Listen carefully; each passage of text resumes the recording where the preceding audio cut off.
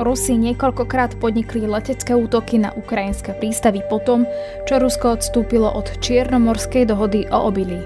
O tejto téme sa budeme rozprávať v podcaste Nahlas z Ukrajiny, už tradične s reportérkou Stanislavou Harkotovou, ktorá sa nachádza priamo v Odese a situáciu tak priblíži priamo z miesta. Ja som sa zobudila samozrejme na vzdušný poplach, teda zistila som, že v odeskej oblasti je ohlásený dronový útok a ráno už keď som sa zobudila, tak som zistila, že Rusi vlastne zničili morský prístav na Dunaji v meste Izmail, akože úplne ho zničili. No a pozrieme sa aj na to, čo Rusko sleduje tým, že odstúpilo od dohody a útočí na ukrajinské prístavy.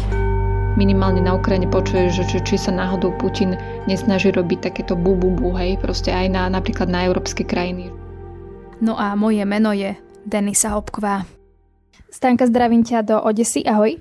Ahoj. Budeme sa teda rozprávať, ako to už aj v úvode zaznelo, o obilí a o tom, že Rusi útočia na napríklad dnes, čo je vlastne streda, nahrávame to deň pred vydaním podcastu, ruské dróny opäť napadli a poškodili prístav a sklady obilia v Odeskej oblasti, čo je vlastne na juhu Ukrajiny. Môžeš aj popísať, aké to tam je? Či si dnes tie útoky nejak ako keby zarezonovala? Či si v tej časti? Celé tie tvoje pocity z toho, čo tam vidíš? No, ja som zaregistrovala najmä v noci, som sa budila samozrejme na vzdušný poplach, pretože som počula sirénu. A teda zistila som, že v odeskej oblasti je ohlásený dronový útok a ráno už keď som sa zobudila, tak som zistila, že Rusi vlastne zničili morský prístav na Dunaji v meste Izmail, akože úplne ho zničili. Aj teraz vlastne obiehajú také fotografie, ukrajinské médiá zverejňujú budovu toho prístavu pred a po, lebo Ukrajina ho zrekonštruovala len nedávno, v roku 2019, aj sa do neho investovali dosť veľké peniaze a teraz vlastne vidíš, hej, proste len skelet budovy. Čiže som zistila, čo bolo vlastne dôvodom toho nočného poplachu.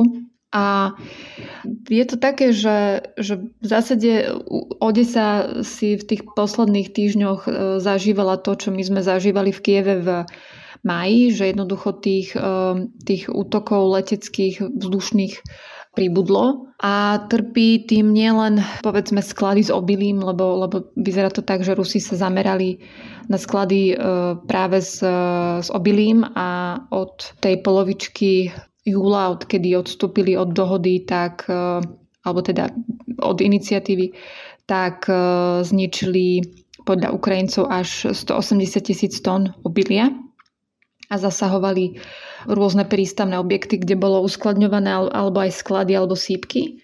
No a pred minulý týždeň, tuším to bolo, keď sa triafali aj priamo do mesta Odesy a trafili vlastne, ja bývam teraz v historickej časti mesta a trafili sa doslovne pár ulic odo mňa, kde ja teraz pobývam, do vlastne najväčšieho pravoslavného chrámu v Odese, ktorý sa paradoxne hlási stále k pravoslavniu pod moskovským patriarchatom. A ešte trafili niekoľko ulic v starej Odese, v takej opäť tej historickej časti, ktorá len v januári tohto roka bola zaradená do zoznamu UNESCO a tam vlastne zničili viacero budov. Aj som sa prešla jednou z tých ulic, tiež sa paradoxne volá Gogoľova ulica. Čiže obyvatelia Odesy zažívajú možno taký v zväčšenej miere to, že potrebujú si viac odsledovať to, čo a kedy k ním letí, lebo samozrejme Ukrajinci už majú tie prostriedky alebo telegram kanály v tomto prípade, ako sa informovať o tom, do akej miery je to riziko zvýšené. A vlastne obyvatelia mesta si teraz musia, alebo aj celej oblasti si musia viac uvedomovať, že keď počujú sirénu, tak by bolo dobre zvážiť minimálne sa tak porozhliadnúť, že kde máš na blízku možno nejaký ukryt alebo že si v byte a vieš, že ťa chránia dve steny v prípade, že bude pracovať protivzdušná obrana. Čo to bolo vlastne za dohodu medzi Ruskom a Ukrajinou o vývoze obilia? No, ono sa to aj často interpretuje tak, že to je nejaká ukrajinsko-ruská dohoda, ale treba povedať, že ten správnejší termín je iniciatíva, presnejšie Čiernomorská obilná iniciatíva. A je to vlastne iniciatíva, ktorej sprostredkovateľom bolo OSN a Turecko a v zásade každá tá krajina vojny, keď to tak teraz poviem, má dohodu s nimi. To znamená, že Ukrajinci s Turkami a OSN a Rusi s Turkami a OSN. A tá iniciatíva vznikla v Lani, takto pred rokom, a vlastne koncom júla. Podpisovala sa, myslím, v Ankare a jej cieľom bolo predísť kríze v tých krajinách, ktoré sú v zásade závislé od dovozia obilia. My si to možno povieme neskôr, ale treba povedať, že ukrajinské obilie sa vyvážalo do mnohých krajín, kde je chlieb alebo nejaké chlebové placky. V tomto prípade doslova, ja to poviem tak, že chlebom každodenným, pretože keď sa vyváža do Jemenu niečo, čo sa nazýva humanitárna pšenica, tak je jasné, že je to veľmi dôležitá komodita. A keď prišla invázia, tak v Ukrajine nastal problém, pretože poprvé veľká časť obilných polí sa ocitlo v okupácii a vlastne nebolo vôbec jasné, ako to bude fungovať. A potom po druhé, Rusi v zásade okupovali aj more. To sa bavíme o tom Azovskom, kde od Ukrajiny odrezali mesta ako Berďansk a Mariupol.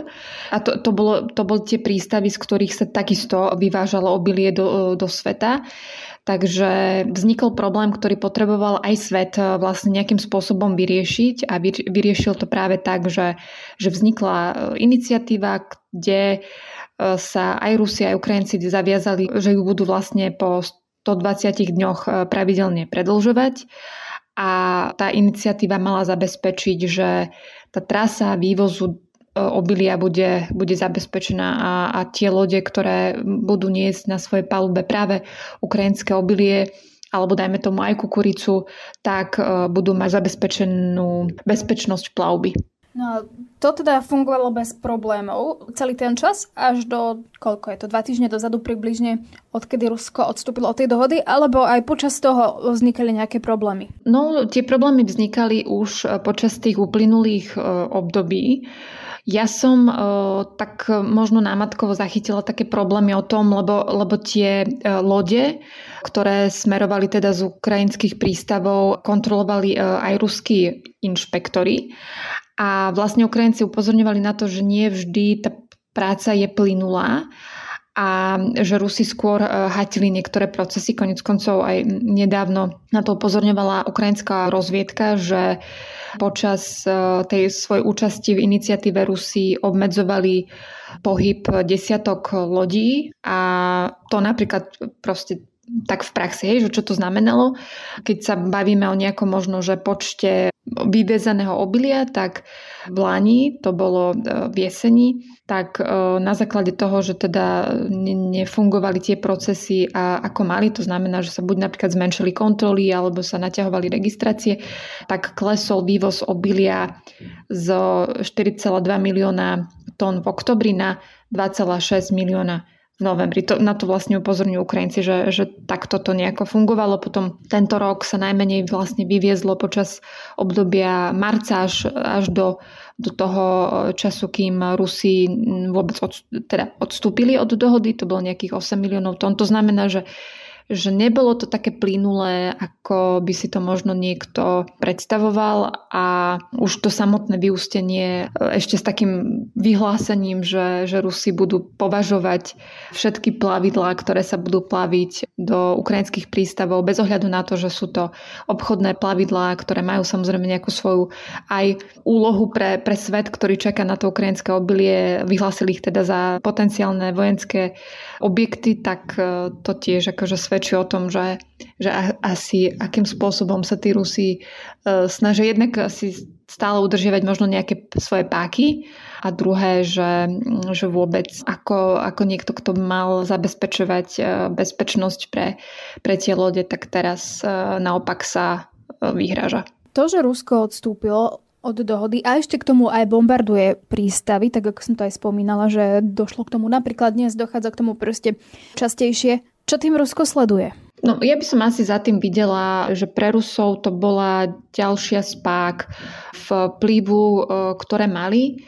Ono v zásade, tá páka sa im začala strácať už v momente, keď v Čiernom mori strátili Hadí ostrov, pretože tie lode v zásade plávu pozdĺž pobrežia aj popri ňom a oni, aspoň to, čo som počula od predstaviteľov Ukrajiny, tak nejak nepretínali tú nejakú kritickú hranicu, ktorú by si teda Rusi mohli vyhodnotiť, ako že im niekto na tom mori hrozí.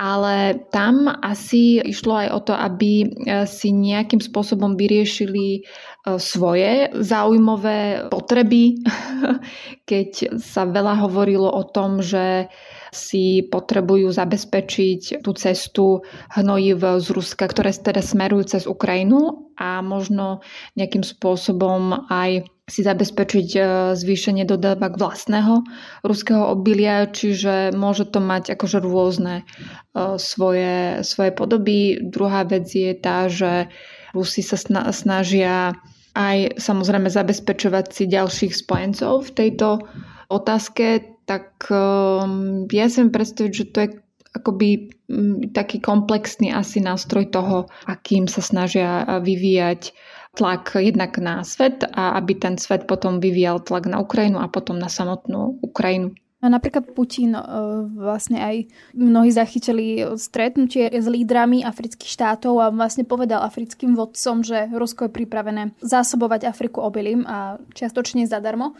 Čiže je to, čo si teraz spomínala, to, že možno si získavať spojencov, hoci mu to teda úplne nevyšlo, lebo ten odkaz zaznel, že rozprávame sa aj ale o mierových rokovaniach. No, v tom boli dosť symbolické slova. Myslím, že to bol minister zahraničných vecí Čadu. On dnes stojí na čele Africkej únie, ktorý Putinovi v Petrohrade povedal, že táto vojna sa musí skončiť.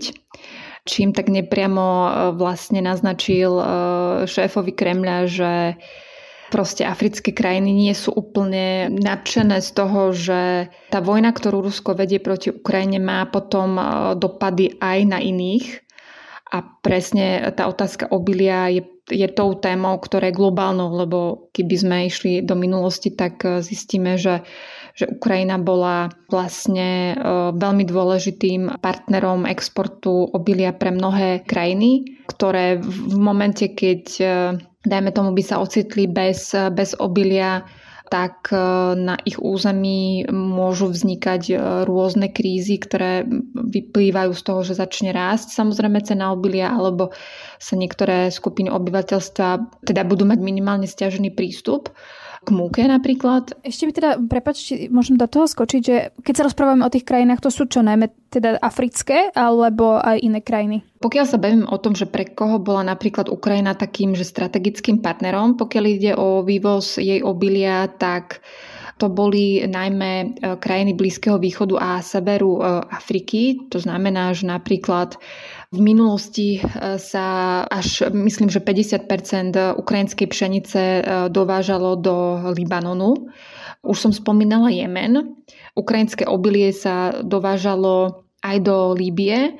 Jedným z najväčších konzumentov ukrajinskej pšenice bol Egypt, alebo napríklad Malajzia, ďalej Indonézia a ešte aj taká ľudnatá krajina, ako je Bangladeš. To znamená, že Ukrajina mala naozaj strategické postavenie v tomto a patrila k 5. najväčšiemu exportérovi pšenice na svete. To znamená, že ono sa na to upozorňovalo už v zásade pred inváziou. Ja si pamätám, že vtedy niektorí experti o tom hovorili, že prečo by nám vlastne malo záležať na tom, že by mal byť na Ukrajine mier, a je to práve kvôli tomu, že Ukrajina zabezpečuje v zásade potravinovú bezpečnosť a z toho plynúce veci vo viacerých regiónoch sveta. To znamená, že keď je niekde nejaká takáto kríza, tak samozrejme potom na to môžu doplácať ďalší v zmysle či už jednak potravinovej krízy ako takej, ale to potom súvisí aj s tým pohybom obyvateľstva, že tí ľudia opúšťajú krajiny, v ktorých je chudoba alebo dokonca hlad. No samozrejme potom z toho plynie aj napríklad nejaká migrácia, čo je potom musia riešiť krajiny, čiže je tam asi veľa takých nadväzujúcich na seba momentov No, ono v zásade ty aj v Ukrajine počuješ niektoré tie názory, ktoré hovoria o tom, že ono svojím spôsobom sa Putin alebo Rusi snažia tak trochu hroziť vlastne niektorým krajinám, ktoré sa práve obávajú tých migračných vln, že pokiaľ by napríklad v niektorej z afrických krajín vznikla potravinová kríza, tak samozrejme tí ľudia by sa mohli teoreticky pohnúť alebo by došlo k nejakým vnútroštátnym problémám, ktoré by mohli spustiť povedzme migračnú krízu a samozrejme už je iné, keď sa začnú hýbať veľmi populačne bohaté alebo veľké krajiny ako je Egypt a tak ďalej. Hej, už to nie je, že niekoľko 100 000 Sýrčanov, ale proste môžeme sa baviť o miliónoch. Čiže existuje aj takáto polokonšpiračná teória, ale teda minimálne na Ukrajine počuje, že či sa náhodou Putin nesnaží robiť takéto bu, hej, proste aj napríklad na európske krajiny, že ako náhle vznikne niekde nejaká kríza, tak vždy je lepšie mať to pod kontrolou práve tým, že dovážame to obilie, než mať nejakú nestabilitu a vytváraním práve tej nestability, čo robia vlastne Rusi teraz, tak samozrejme aj ten, povedzme, Západ v tomto prípade si musí klásť otázku, že či pre Rusov by to teoreticky bolo ako výhodnejšie, pokiaľ by vznikali možno na nejakej hranici Európskej únie nové problémy spojené s migráciou.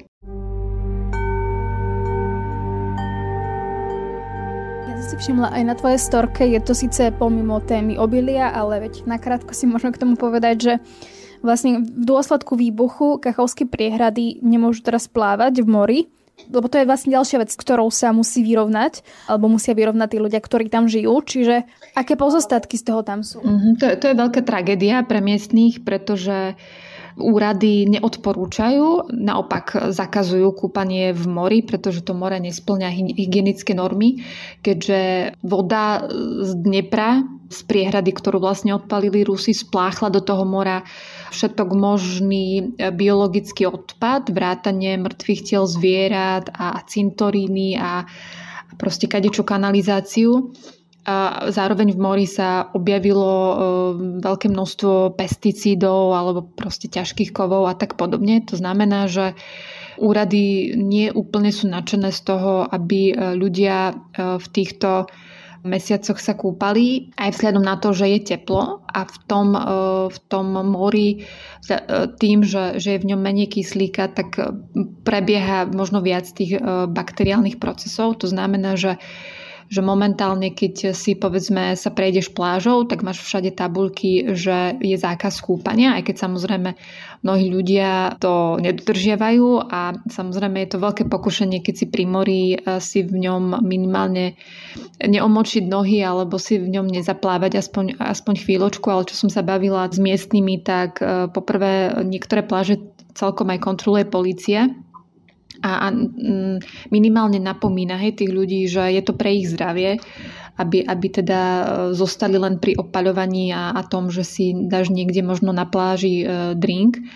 A po druhé, niektorí tí odesiti sa aj boja. Hovoria, že túto sezónu asi budeme to musieť oželieť a skôr využívať nejaké bazény, ktorých je teda pri pláži tiež dosť, ale že radšej neriskovať a počkať tých rok, dva, kým to more nebude OK a keď nám aj vlastne úrady povedia, že áno, už sa môžete kúpať. Ale vidíš, že takúto frustráciu už len tým, že tá Odesa má smolu, je to letovisko, je to veľké letovisko, samotná Odesa má vlastne 1 000 000 obyvateľov, aj keď teda podľa odhadov miestnych teraz môže byť v meste tak minus 300 000 ľudí, ktorí sa rozhodli, že sa presunú buď do bezpečnejších častí Ukrajiny alebo za hranice. Z toho asi 100 000 je presídlencov. To znamená, že naozaj počet miestnych klesol a za letnej sezóny, že keby si tu bola takto povedzme pred 10 rokmi, tak v Odese bolo počas leta 2-3 milióny ľudí. Čiže pre miestnych je to totálny nezvyk, aj vzhľadom na to, že letovisko má samozrejme aj tú ekonomiku naviazanú na turizmus. To znamená, keď sa dnes prejdeš takými tými najviac populárnymi plážami, ja som sa bola včera pozrieť na Arkadii, to je najviac vychytená pláž, kde sú všetky tie bary, diskotéky a tak, lebo som sa chcela presne pozrieť, že asi koľko je tam ľudí, tak ideš po takej poloprázdnej promenáde, ako nájdeš tam ľudí samozrejme, ale už to nie je to, čo to bolo pred rokmi, že tá Odesa má smolu v tom, že najprv prišiel COVID, to znamená, že 2 sezóny boli dosť výrazne obmedzené a potom prišla vojna. A teraz vlastne, ja som včera napríklad hovorila s majiteľom kaviarne, tak vravel, že oni ešte ako kaviarníci to majú tak, že cítia pokles, lebo klesol samozrejme aj počet ľudí v meste, ale je to niečo iné, keď si povedzme pracuješ vo veľkom hoteli, kde si samozrejme odkázaný od počtu hostí, takže tá ekonomika v meste poslabla. No a uvidí sa, hej, všetci tak nejak dúfajú, že potom, keď už bude po vojne, tak niektorí prídu oslaviť možno víťazstvo Ukrajiny aj do Odesy. Počúvali ste podcast Náhlas Ukrajiny so Stanislavou Harkotovou. Ďakujem veľmi pekne. A Denisou Hopkovou.